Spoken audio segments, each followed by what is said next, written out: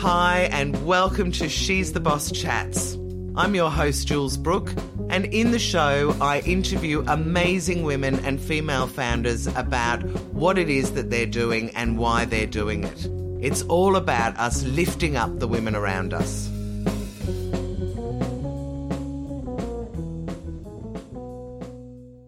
Kylie Stone, I am beside myself with excitement to have you on this podcast. Thank you so much for agreeing to do it. Oh, you're very welcome, and I'm looking forward to chatting with you too. It's going to be awesome because I don't know a whole lot about your background and I'm inherently nosy. So here we go. I want to know all about you. So the first thing is, though, why don't you tell people listening what it is that you do and what it is that you do and why you're doing it. Yes. So my area of expertise now, working as a consultant and coach in leadership, transformation and resilience. Wow.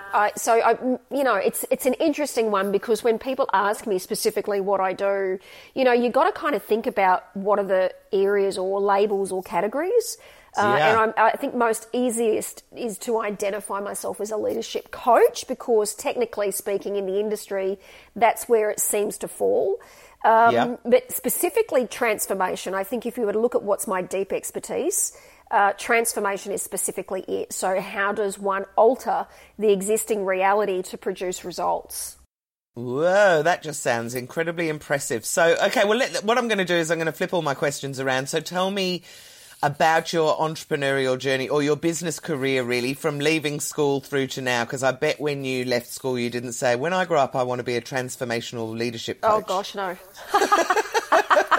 That's certainly... So tell me how it all happened. Well, it's interesting. So my journey, I'll start from when my first journey as an entrepreneur didn't occur as that for me. It occurred more like, and I think this is a generational thing, that I was going to be a business owner. And that happened for me in 2000 and officially in 2015 when I took a redundancy from News Corp.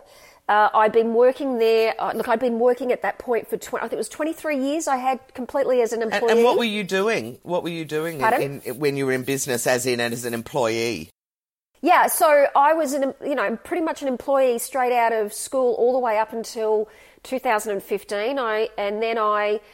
That was the first transition I had to starting my own business. That's been 5 years in that specific journey. I didn't, even at that point, it was really that was a surprising transition, like I never set out to go do that for myself, Yeah, but can I just wind you back a little bit to see what were you doing when you were employed that made you even decide to do a leap? So, yeah, what was the background to it all? Yeah, well, I spent, technically speaking, I'm a strategist. So my deep experience in media, so I worked in media pretty much all my career, apart from, I think, maybe 3 or 4 years. So out of those 23 years, I spent 3 years where I did an exit and I went and worked in the fitness industry. That's a good exit. Well, I always describe it as my early midlife crisis, like I'd worked in media. I basically came out of, I did a college diploma because I didn't want to go to university at that time. I didn't, only because I didn't want to leave my home and my family, because at that stage I was living on the Gold Coast, and I was born in Sydney. We moved to Queensland, and I went to school up there. And at that stage, there were no local universities on the Gold Coast. You had to go to Brisbane, and then Griffith University had just started. But I just didn't want to leave my family and friends, so I went and did a diploma. Went to college basically, and I kind of excelled. I came first place in pretty much everything, and the marketing director... Wow, was it a marketing diploma? Marketing and advertising, actually. Oh, yeah, okay. Yeah. So that was the beginning of the media thing. Yeah, and then what that's sort of right. media And did even you get at that into? point, it wasn't even on my radar that I'd go work in media. What happened was the guy who was the marketing director for the newspaper, they were sponsors of the program, and they were there on the night of our graduation, and I had, as I said, I topped everything. So as I came off the stage, he gave me his business card. He said, "Listen, come and see me. I've got a job for you." So, as any graduate would know, that's just remarkable. You're like, yes, you know, I've got a job. I can only imagine how excited you were that night when you went home, kept on looking at that car going, oh my God, he came up, I might have a job. Oh, you wouldn't believe it. Like, seriously, I was that excited. I literally the following week immediately rang him. Like, I did not go, oh, should I not? No. I rocked up, I sat out. I even remember the day that I went in there, I sat in reception because he was busy. And so I hung around for hours waiting because I was like, I ain't going anywhere. And that was how it came about. You know, people said, "Oh, did you always dream about getting in media?" I was, "No, it was never my thing." It just happened. So that's kind of how it started, and from there, I just really worked my butt off. Basically, like I was very good. I was in data. I moved out of marketing into research.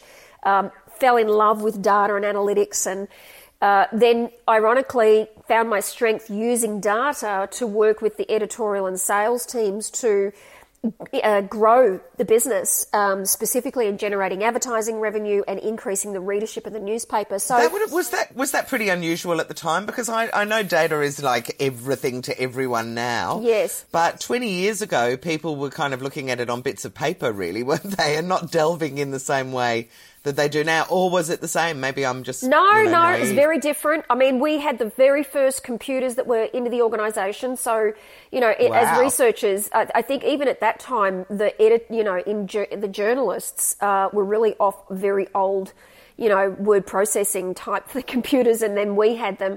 You know, the sales, I remember having to train the secretaries in the business on how to get off typewriters and use a computer. That's how it was like. Right, yeah, which were pretty exciting. I mean, I do remember my first word processor and I was beside myself with excitement. Yes. But from a data point of view, yes, it was very early days, and technically speaking, I think now they call us data scientists. And so we had to do a lot of our own coding to get data, but I fell in love with the interpretation of data. You know, like I remember, I can never forget the first time I printed out all the stats. And I remember reading the stuff and converting it and being fascinated by what it was saying about human behaviour. And so my job was then to work with the sales teams and the editors in being able to identify opportunities in the market and then help them create stories and angles to pitch to clients to generate revenue, and then from an editorial perspective to do stories that were targeted to our audience. So, you know, I mean, of course... Amazing. When Brené Brown came out and said she was she tells stories through data, I was like, okay, you know, oh, well, it's now kind of popular. Yeah, right, but you've been doing it for such a long time. So what happened from there? You were working away with data and then just slowly moving your way up the organisation, or did you change organisations? No, I did the very old school way. I spent 4 years in that job. I have a remarkable boss at the time who was very pro, you know, moving people through the business. And so as a result of that relationship, I think he's probably one of my greatest mentors ever. I took a job down in Sydney, so I applied for a job to work for the Australian and the Daily Telegraph. And funny story, I didn't get the first offer because, get this, I had not completed a degree, and they weren't looking at anything else on paper except the fact that I didn't have the degree. So that is, that is so spot on, because I worked in newspapers, I worked in local papers when I was younger, and I still remember when I was 20, my boss coming out and we were looking for a new sales rep or something, and she said, we've had some applications and one of them has a degree. And I said, so what? Like I had at that stage a BA, and I was like, you know, Lorraine, they're not worth the paper that they're written on, really. All they do is they tell you that people have spent 3 extra years kind of mucking around and having fun. And she was like, oh, no, like a person with a degree. Yeah. And I remember at the time, so this was probably around 1990-ish, it was something like 8% of managers in Australia had a degree. Yes. Yeah. So it's so funny. You must have been there just when they were thinking, oh, well, that means that, you know, they know what they're talking about as opposed to actually having a good brain. Well, it was interesting, right, because I think I really was in that same stage of change, you know, like because it didn't occur to me that would ever be a problem. So I never questioned applying for the job because of that, because it didn't even, you know, it wasn't even a concern. But irrelevant, when that happened, I would have thought. The very funny thing that happened though, right? I was very good at my job. Let's just say that. It's like I think the analogy of looking at athletes, when you're really great at something, you just obsess over something you love. That was what it was like for me. So I just, it didn't occur, it wasn't a problem. But funny enough, 3 months later, they rang me back and they asked me to take the job. Oh my God, 3 months. It wasn't like 2 days or something. No, That's amazing. because they employed somebody who had a degree, but the person who came in didn't know what the hell they were doing. So it was like they realised that, well, that didn't make any difference. So actually, let's go to the person who's got 4 years' experience in doing what we're talking about, because that was the parallel, right? I'd come out. I'd started that job when I was 19. So I had 3 years of experience plus the 12 months of, and that was a full-time college diploma, mind you. Well, it was like 40 hours a week full-time for a year. Yeah. So I just basically high-intensity level of study in that short period of time. So anyway, they came back and offered me the job. So brilliant. That was when I moved to Sydney. I worked for the Australian and the Daily and the Sunday Telegraph. I stayed there for 6 months. Technically speaking, let's just say I don't stick around when things don't work. And when I got there, we had a female boss, and unfortunately, she really struggled in the business, which meant she wasn't getting a lot of traction with where she wanted to take things. And so all of the people in the team would complain about it. And I'm like, why would I stick around in a team where everyone's complaining about everything? Like, if we're not going anywhere, I'm not. Anyway, I started looking through at the time, and I'm pretty sure they still exist, but the trade publication at the Times were called like Ad News and B&T. B&T, I know, is still around. Yep. So Ad we used to get these every week, right? So I'd start looking through and looking at the job section, and I found they were recruiting for Marie Claire was just launching at the time. And I thought to myself, oh, I would love to work for a brand like that. Anyway, lo and behold, I got the job. Amazing. So then, and that was owned by ACP at the time, was it? No, that was Murdoch Magazine. So bizarrely enough, I stuck to the family tradition. Yeah. I worked so that was Murdoch Magazine. So they were launching Marie Claire. Went over there. They had at the time Better Homes and Gardens. They had just launched Better Homes and Gardens TV.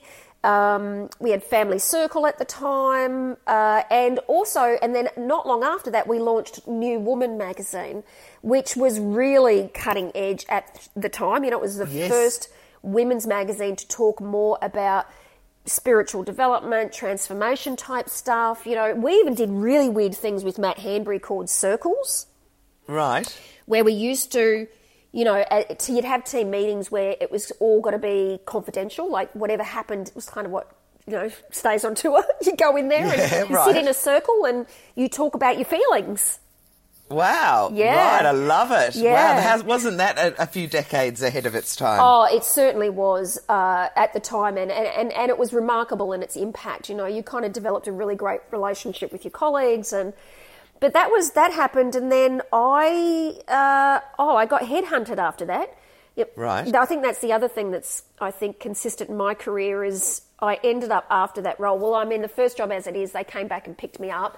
I got headhunted pretty much after that. I went to, so ACP had sold off Elle magazine, which was a French publication, and the French publishers had come out to take its ownership back because they weren't satisfied with the way that it was being promoted, because it was being marketed up against Cosmopolitan and Clio, and so it wasn't getting any airtime in the business. Yep. So the French publishers came out, and I got the phone call from the woman who I'd worked with at Murdoch. She was a marketing manager on New Woman, and she said, "How about you come over as a research manager?" I was like, brilliant. So I did that. Bring it on. That's kind of how my career went, but pretty much after that. Right, so you stayed in magazines and in media for what, 20 years, did you say? Oh, yeah. Well, I think it was 2002 I did 2000, just the Sydney Olympics, the year 2000. Yeah. I did my first ever personal development program and got an insight actually about how bloody awesome I was and how much I was playing a small game in my life. Brilliant. And decided that it was time for me to really look at, is this what I want to do for the rest of my life? And I just thought, I didn't want to do that. So I went and studied. I went and did a coaching certification with a guy who now runs a company called Your Brain at Work. So it was all based in neuroscience and results. Right. I went and studied, went and became a personal trainer. Wow. So at this stage, you'd left the other job, or were you doing this on the side? I was, first of all, actually I quit. Yep, cool. I went in and I went, I'm leaving. I'm going to go do something different. I went and so I did a very rapid, coaching certification. I then did the personal training thing. I went and studied nutrition and fitness. Started being a personal trainer in my part-time to earn some cash.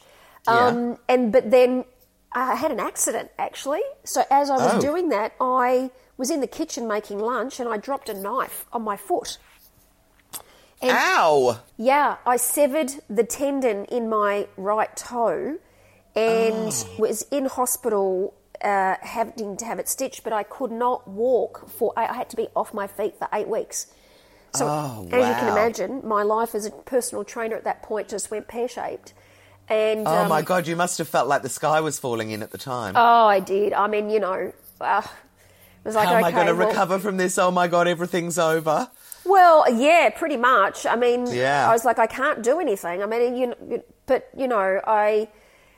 as it turned out, I had just started training. Like some of the people from the head office of Fitness First were training at the club where I was a personal trainer. And I was speaking to one of them about it. And she said, oh, you should go get a job then in the marketing department while you get your foot recovered, when you're recovering. Ah, smart move. Yeah, I thought, well, yeah, I can do that again. So, of course, I did that. I went and worked in marketing for Fitness First. And, of course, I got in there and I'm like, okay, I'm doing what I was doing before, but I'm getting paid half the amount of money. This seems crazy. Yeah. So I started, as I was there, I launched their first ever magazine. So I ended up doing media work while I was in Fitness First. So that was the year we launched all of the internal television networks. We launched their first magazine. So I custom published their first magazine. Amazing. And, I was like, oh, my God, I'm doing media again, just in a different industry, and yet I'm getting paid. This is ridiculous. So I quit. I was like, this is not working. So I quit that job, and that was actually 3 months before I got married. So I thought, I'll stuff it. I'll take 6 months off and I'll go get married and I'll get fit and then I'll work it all out later, right?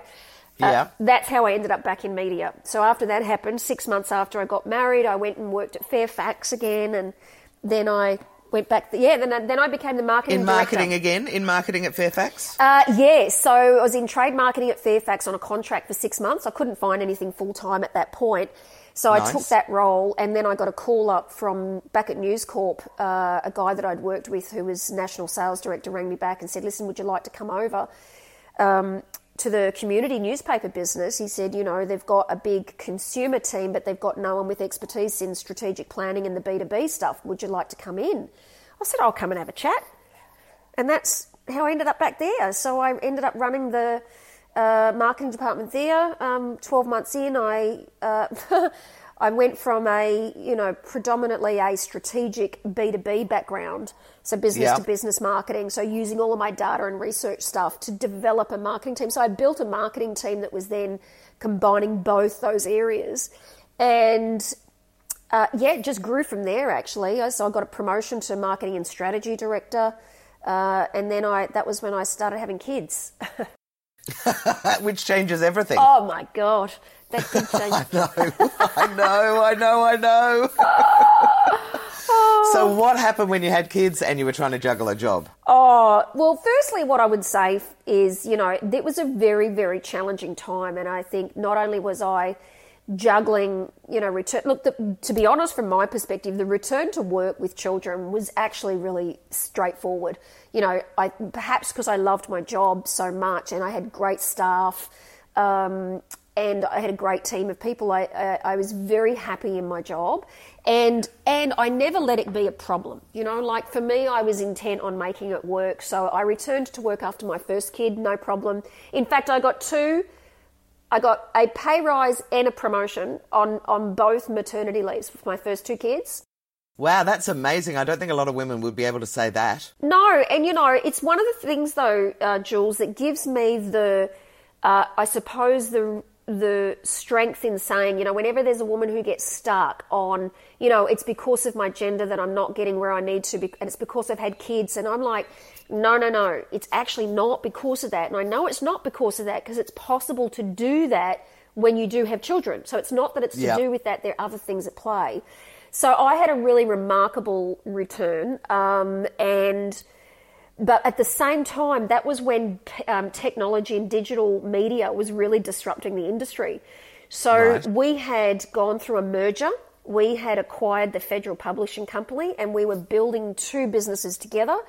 So I got brought in to then do the restructuring of the operation whilst I was kind of managing my maternity leave, because it meant that I could do things, you know, that were writing and thinking and that kind of thing, as opposed to being in the office. Yeah. So I managed that kind of through that transition, which made a good step for me to take the next step. So, but when it come to my third child, that's when things went pear-shaped. Like, I had 3 kids in the space of 3 years. So 2007, I had my first one. Crazy woman. 2008, I had my second one. Then 2010, I had my third one. And when I had my third one, I'm like, I can't do full time anymore. This is ridiculous. You know, something's got to give here. Well, but also because childcare is so bloody expensive that it was like, you know, it was going to probably cost you more to have had them in childcare than to actually have, you know, to have worked. Look, I think I may have been in the early stages of the cost prohibitive side of that, because the figures jumped enormously in, I think, the year after my third child. I was fortunate in the first year, my son, so my firstborn, there was the $5,000 grant that they gave for new mothers. I didn't get that with my second, but by the time, a year after I had my third, all of a sudden fees were like $100 a day.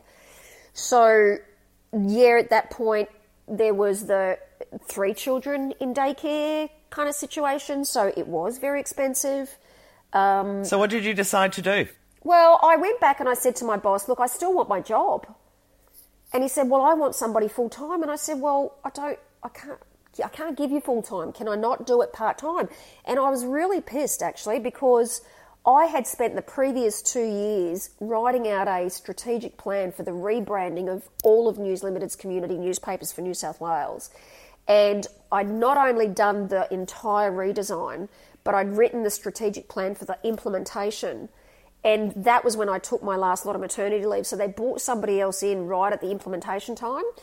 And so when I came back, I was like, look, I just really want to finish that project. And he said, well, I can't. He says, I need somebody in there full time. And I was not happy, chappy. Oh, I bet. I'd be furious. Anyway, look, we did negotiate a part-time. So I'd negotiated to split my role. I had marketing and strategy director. So I negotiated taking the strategy part of the job. And then I just worked 3 days a week doing that, juggling 3 kids. But, you know, that was not enough for me. 3 months, I think, I was probably about 3, 4 maybe months into it. I was bored. I bet you were. I was bored. Sitting in a little room, writing by yourself. Yeah, pretty much. No staff. So all of a sudden, no staff. Oh, and by the way, my office that I was in was outside the executive boardroom where they would have the meetings where I was part of that team, but I was no longer part of the team.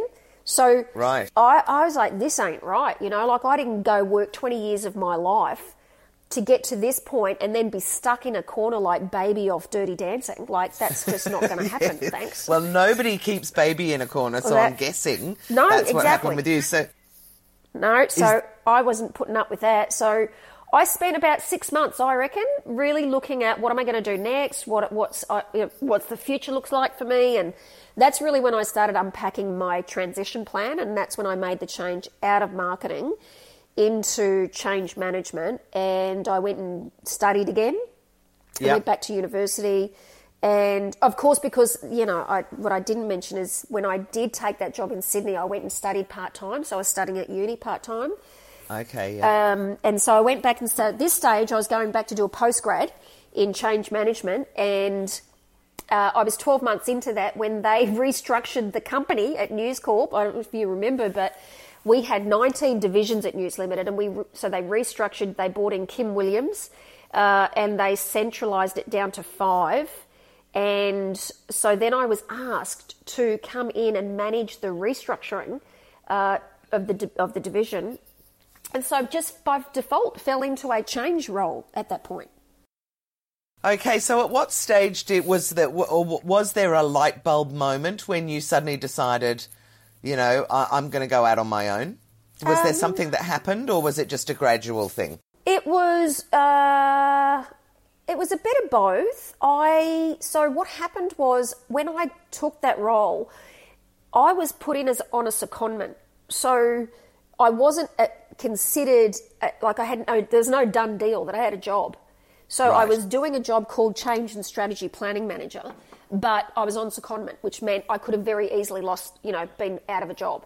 So during that time, I was at work on redefining what I was going to do next. So I was in the conversation a lot for that. But what happened was I remember bumping into a couple of ladies when I was having coffee, and, they'd ask, how are you going? And I was honest. I said, really shit. I said, I'm really pissed off. I said, because here I am, I got all this way through my career and now I'm stuck on the sidelines and I'm doing great work. I said, but I've lost all the parts of the job that I love. And they said, oh, me too. So I asked them, well, what are you doing? Oh, nothing. I would go, and I just started sharing with them what I was doing around my values and strengths and, rewriting out my future and looking at a new plan. And I just ended up with a bunch of women with me doing this. I think that's the short version, I ended up running a group. So from that initial sort of meeting them over coffee, you kind of brought them into a little group and you all sort of and I was running, so together. At lunchtimes on Thursdays, I was running a 1 hour, I suppose you'd call it like a group workshop webinar get-together with a bunch of women who were in senior exec roles, trying to juggle that with the fact that they've got children and we're really, kind of working out where do I go to next. And it was in that meeting, in fact, one of the first conversations we had was to go around the group and ask about why you're here and what do you want to get out of it. And the thing that there was a definite aha moment in that, because every single woman literally had expressed the same thing. And one of them that struck me was all of them said they were lacking in confidence. Wow. And these really? And yet they were all senior execs, isn't that Yeah, interesting? these were, and this is why I was shocked, Jules, because every single one in that room, like you're talking about women who had, same as me, almost 20 years of experience in an industry, like smart women. But because they were taken out of what was their area of comfort expertise zone and their area of expertise, they were challenged. They're like, okay, well, who am I if I'm not my job? Oh my God, amazing. So what did you do with that? So you started the group and then what happened? Well, I just kept running the weekly sessions, and then one of the ladies who was actually the ex-CMO of Kellogg's. So what happened was what started with a few of people who I knew who were friends of mine outside of news. Then I had women who were also from within news. But then we started, I think it was maybe 5 weeks in, we had 55 women in the group because those women who were in there going, can I invite this other friend of mine? She's going through the same thing, and just kind of grew like that. So we had 55 women rocking up on these things. The CMO from Kellogg's at the time was going through the same thing. She started writing a book and doing some research, and she said, oh, I'm really nervous, she said, about speaking in public. And I was like, are you serious? I said, no way. I said, well, what about if we just organised an event with all of us and we all just invited one close friend to each? That's 100 women. We'll get you in a room and, it'll be nurturing and supportive and you can speak with us. I said, would that be all right? And she said, are you kidding? She said, that would be amazing. So we did. And we didn't have 110. We had 160, I think we had in the end, roughly. And it was incredibly successful. But, of course, I don't like to do things in halves. So I thought, if we're going to get 160, if we've got 160 in the room, I'm not just going to do one speaker. I started ringing people around going, who do you know who's a woman who's got a great story? Because, of course, by that stage, I think it was 2014, I had been coaching for 14 years. So I knew of many women who had remarkable stories and transitions from the work that I'd done in coaching them. And I reached out to them and I said, listen, you've got a really great story. Would you share? She says, oh, not me personally. She said, but I do know somebody who's looking to do that. They want to write a book. And So I ended up with 4 or 5 women who got up, and we just ran it like a TED event. You know, we literally got them to get up and do 15 minutes and share their story. And it just was remarkable. Like, transformational, I would say, because women came out of that going, oh my God, and I've just seen that I've sat on this decision that I've been in this relationship for the last 10 years and I've not taken action. She said, I'm getting get up and do something about it. Oh my goodness. So really big decisions being made. Yeah. And so where did that lead you? The other part of it too was out of those sessions, I remember there was one lady who was heading up a manufacturing department and all the other leaders were men. She was on the executive team. They all had offices. She didn't. They all had car spots. She didn't. But of course, when she'd come to the workshops and she'd tell us that, we'd say, go and ask for it. You deserve it. Oh, it's not really that important to me. We're like, oh, we don't care if it's important. It's about having equality. Go and do it. So she did. She blew herself away, right? She was just the mere fact that she didn't even ask for it. Yeah, that's one of the things I always say. You don't get it if you don't ask for it. Exactly. A lot of the time, anyway. Exactly. And we was like, you know what? We know it's not important and we know it's not why you do what you do. But listen, if you want to take a stand for something here, you've got to be willing to just go and have the conversation because it's not just about the thing. It is about ensuring that you have the experience and being equal on an equal par with everybody else. And so she did, and she got it. So it was really, those were the real highlight moments, I think, for me, and where I realised, I'm more fulfilled. So the transition for me came when I was like, I am more fulfilled in doing this work than I am in doing my primary job. And at that point, I started to look for how can I get myself out of here and into something I love. And so I went to my boss and, fortunately at the time, because I wasn't really at that level, I talk a lot about people punching below their weight. I, for myself, was punching below my weight because here I was, in a change and strategy role at an executive level, but I was not leading a staff of people anymore. I didn't have a budget line accountability. So I went to my boss at the time, who I'd known for, my entire career. And I said to him, listen, you're overpaying me for what I'm doing. I think you need to find a way to get me out of the business or bring somebody else in. I said, you could pay 3 full-time people to do what I'm doing and you'd get more out of it. So I planted that seed, and of course, it came a little bit premature for me, to be honest. So 6 months later, he comes, it was just after Christmas, and he says, he said, okay, we can either give you a full-time communications role or you can take the redundancy. Of course, I'm like, I'll take the redundancy, thanks. Yeah, nice. Yeah. So I did that, and that was my exit. So I then spent the next 12 months starting to, I did the... look, in hindsight, my biggest regret was that I actually hadn't done that work. And there's some things you just can't control, and I couldn't control the timing of that. And looking back, it's one of the things I always recommend with anyone who's making an exit plan is to do the preparation and the planning to make sure you've got your financial transition sorted out before you do that. Because for me, what happened is I used all that money for the first 12 months where I was actually out of paid employment. And I had to invest that money to take care of all of my household expenses, but it meant I was behind the 8 ball on earning any money. Yeah, right. Yes, and I think that's common. I mean, I did the same thing when I sold my house. I put all the money into building the thing and didn't even think about what was I going to live on. Yes.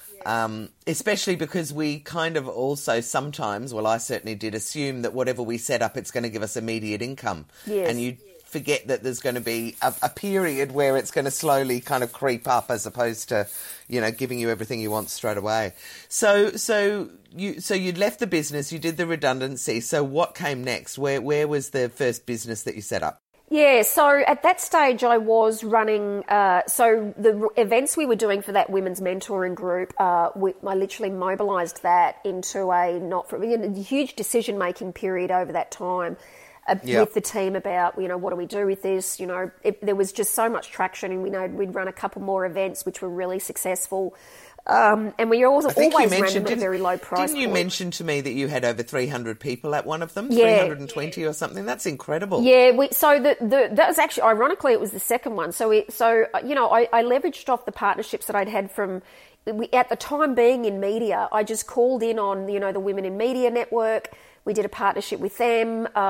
Some of the women we had in the group were from other organisations. So I went to at that stage, that was where my first interaction came with the diversity team at Qantas. Right. And so we got them involved in the next event, and we had one of their speakers who was a female running a traditionally male-dominated area in the business to come and speak at the event.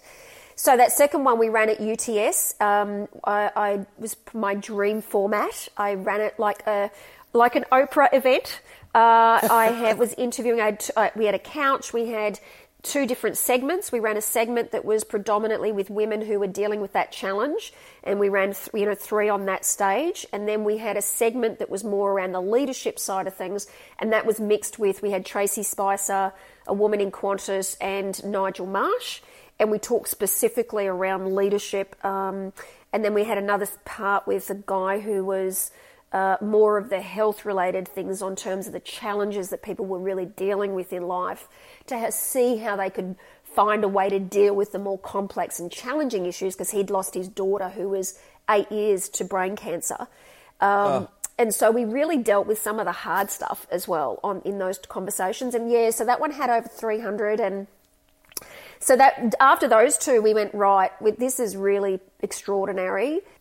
So we set up Team Women Australia at that point, as a not-for-profit, because we knew we wanted to keep the pricing low so we could have a bigger impact in the market. Yeah. The problem with that was, of course, we then didn't have sufficient money to pay full-time people. So we were running volunteers, and so that was very short-lived, because during that time, I, of course, had to start getting paid. I couldn't keep, running that like everything that. for nothing, yeah. So what I decided to do at that point is I didn't want to throw the baby out with the bathwater. I was like, I don't just want to turn this into a profit-generating business, change its intention and purpose. So I decided to then put my attention on splitting it. So I had half my time on Team Women Australia, and then I started putting my emphasis on building my coaching practice on the Performance Code, which was then more about leadership coaching, similar kind of servicing really, but just was going to corporates on that. Yeah. So then of course I had my time split between the 2, which, as you know, when you've got yourself spread so thinly, it's really hard to get mobilised as big as what you can. So I just had to really relax my expectations on how quickly I was going to get something built, because I needed to make sure I was earning income. See, now, Jules, if I didn't have 3 kids in a household and I could just put everything into it, not a problem. But I had to earn enough money. I had to replace my income from my corporate job, which was not an easy thing to do. No, so it isn't. I just had to relax my expectations about it. Yeah. And then, and so last year I successfully turned that around. So I was earning equivalent of my full-time salary in my coaching business. Right. And of course, at that point, I found a tech platform who was doing the mentoring, and I thought, great, we can get this mobilised. And I thought, we'll wait till the beginning of the new year, right, so that we can kick something off around March. Do you mean the beginning of 2020, which has just been such a ride for everyone? Yes.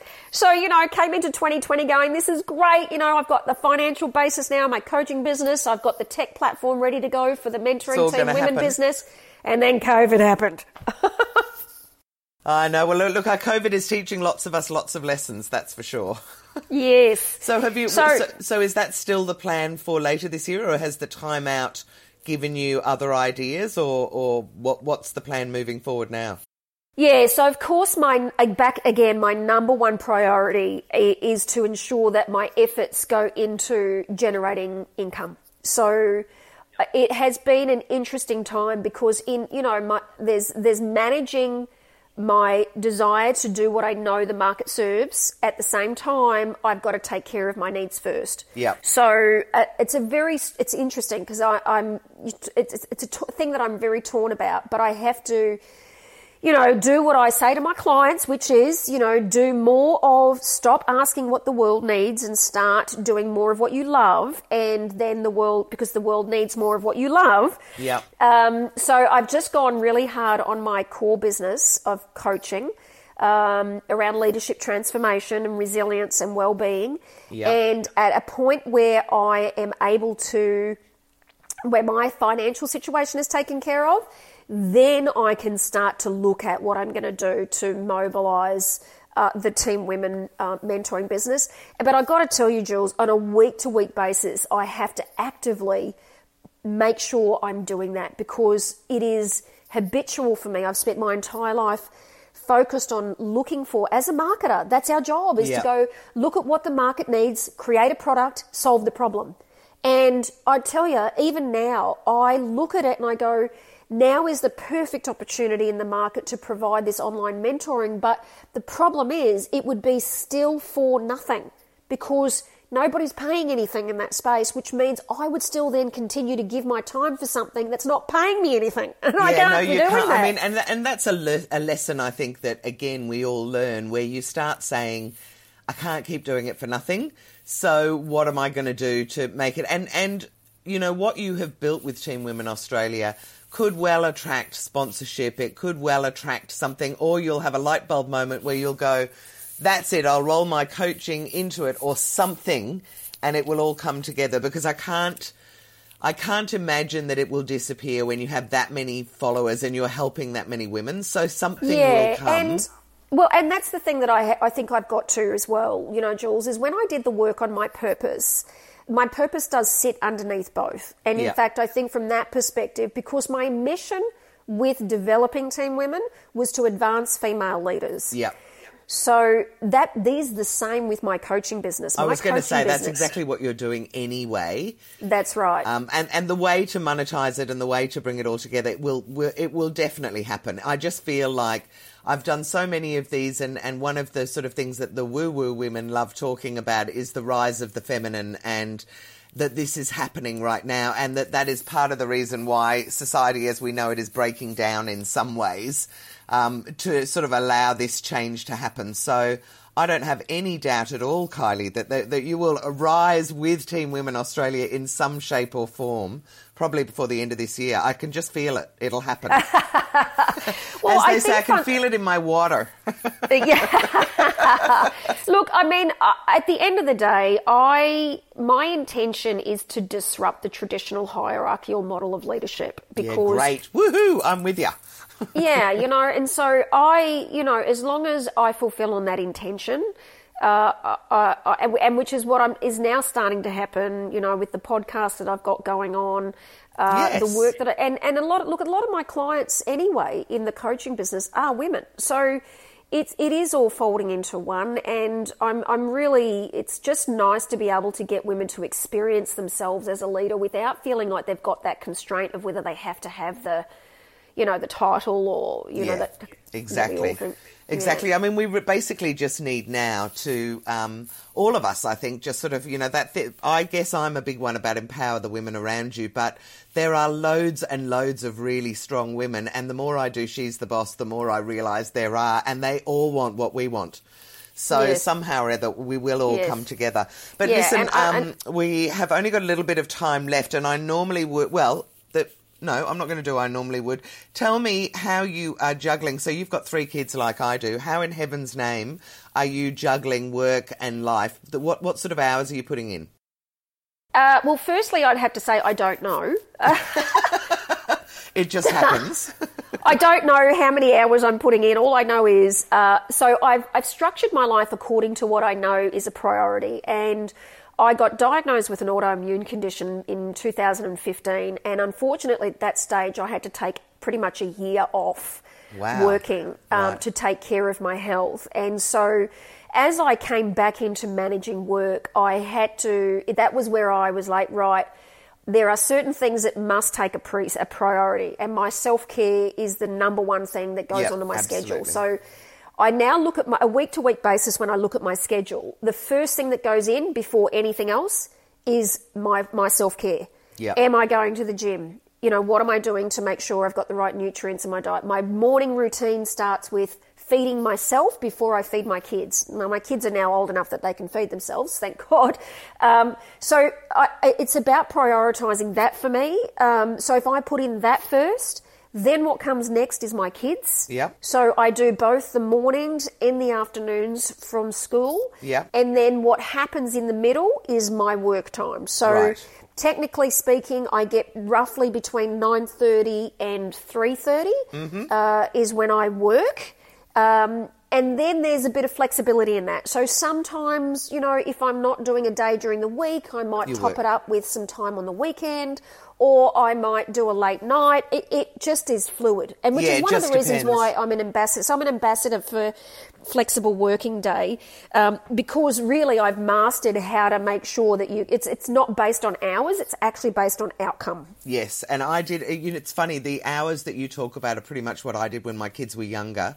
I've now got teenagers and I can kind of leave them to do what they want, so I'm able to work a lot more. But how old are your kids now? 13, 11 and 10. Yep, so you're right in the middle of really having to look after them for probably another 4 years, 5 years.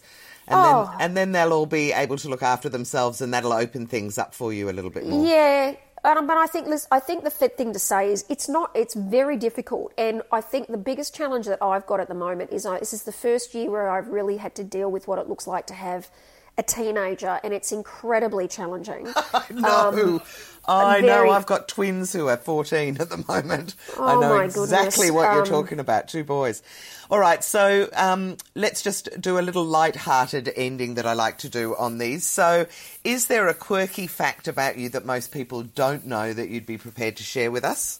Quirky? Yes. Oh, that's interesting. Something a little bit weird, like, for instance, I've had people tell me that, they learn Chinese at night, or that they one person told me that they were the start of the Big Red Chair for Graham Norton, which I thought was incredibly cool. Somebody had won Sale of the Century. Oh, okay. I'm not saying you've done all of those, but how amazing. I do like to ask, just in case. Okay, all right. Well, I'll give you a few things that people would never know about me because of especially because of the way I look. So first thing, I am Indigenous. Wow. So I am an Aboriginal woman, and so I've got white skin. I do not look like that, so clearly I am. I am a descendant of the stolen generation, so I have a huge background story there. Wow. My mother was pretty much in a home with her sisters until she was 15, and there was a domestic violence background there, so I do come from a very very diverse, colourful background. You do. The other thing that's very quirky, though, when I was 21, I was the runner-up in the Miss Gold Coast pageant. Stop it! You were not. I was. So I had a fabulous photo. From beauty pageant. Even though I came second, the National Committee for Miss Australia rang me up and asked if I would still go through to the next round. That's a great one. That is such a good quirky thing. From beauty pageant, that's a headline, from beauty pageant to women's advocate or something. I love it. Which I think is quite don't you think that's crazy? I mean, I look at it and I think to myself, you were what? Miss Gold Coast Miss Australia pageant? Are you kidding me? Well, you are all about transformation, and that is a pretty bloody good transformation, so I love it. Yes. Okay, now just 2 stupid little questions that I ask everyone because I'm a little bit obsessed with my phone and apps. Yes. And I know, and some people tell me they aren't at all. But if you are, what would be the 2 most useful apps that on your phone for business, not including banking and social? Not apps. One is Driven. It's called Driven Resilience. Yeah, so it is a resilience tool, so I use it all the time. It's one of the ones I use for all my clients. It's actually why I'm so effective. Is all about brain health. Oh, I'll have to look that one up. The other one, the other one that I use, I'm very health oriented when it comes to the apps on my phone. In fact, I read a book that trained me to take every app off my phone so I don't have distractions. So that's clever. The only 2 apps that I now have, with the exception of Instagram, are VShred, which is my personal trainer, and Driven Resilience, which is my mental brain health app. Well, I love it. Aren't you good? That's and funnily enough, with most women that I've spoken to, there does tend to be something around meditation and mindfulness and mental health. So you're not alone. And what about, so you don't have any fun, I guess if you've taken all your apps off, then you don't have any sort of games or anything that you play on there? No. Not like me with Candy Crush, which I'm almost ashamed to be on, like level 3000 and something or other, or, or Words with Friends. No, and I guess for me, Jules, it's because I do have 3 children. So I've kind of, the time that I would typically do that, I either read a book, I go and have a massage, or I actively sit with my kids. Yeah, I think that's a much wiser thing to do. I cannot go to bed without doing my my little apps before I go to sleep, and then I go to sleep dreaming about Candy Crush things going up and down in lines. Oh, my God, I'm crazy. Well, look, Kylie, thank you so much for this interview. It's been brilliant. Do you want to let people know how they can get hold of you? Yeah, look, I think the easiest place is always LinkedIn. Yep. Anyone can easily find me on there. So there or theperformancecode.co. Right. Okay, brilliant. Well, and the other thing is, if there are any women here who are in leadership or listening that want to, then they can still join Team Women Australia, I assume? Oh, yeah, look, I think we do have a website and a Facebook page. Yeah. So, I'm pretty sure we're still pretty much the number 1 ranking, I think, if you go through to Google search that. Amazing, because my boyfriend went and searched yesterday for She's the Boss and my website and couldn't find it anywhere on the first 2 pages. So you've done much better than me. Well done. Oh, well, it takes a bit of time. All right. Well, it has been brilliant to chat to you. Thank you so much. I'm sure people will really be fascinated with your story. Thanks, Jules. I look forward to seeing you transform yourself as this bloody awful year of lockdowns. Yes, ends. yeah. No, thanks for having me. And congratulations on the work you're doing with She's the Boss. It's fantastic. Oh, thank you. Well, I'm sure we will connect in lots of ways going forward. Yeah. Thanks, Jules. I hope you've enjoyed this She's the Boss chat episode. It was great to have you here. If you want to stay in touch, you might also like some of the other things that we've got going on with She's the Boss. Firstly, I've got the She's the Boss show, which is on Ticker TV.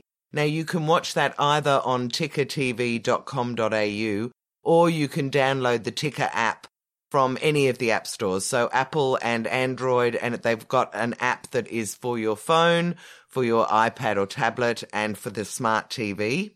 Or you could join us for our free Zoom lunches for female founders that we hold online. The best way to do any of these things really is go to she'stheboss.com.au, and on there you can register for the lunches, and I've also got links to the website. So either way, I hope you've enjoyed it. I'm really enjoying digging down and getting down to the nitty-gritty with these women, and I hope you'll join me for the next episode.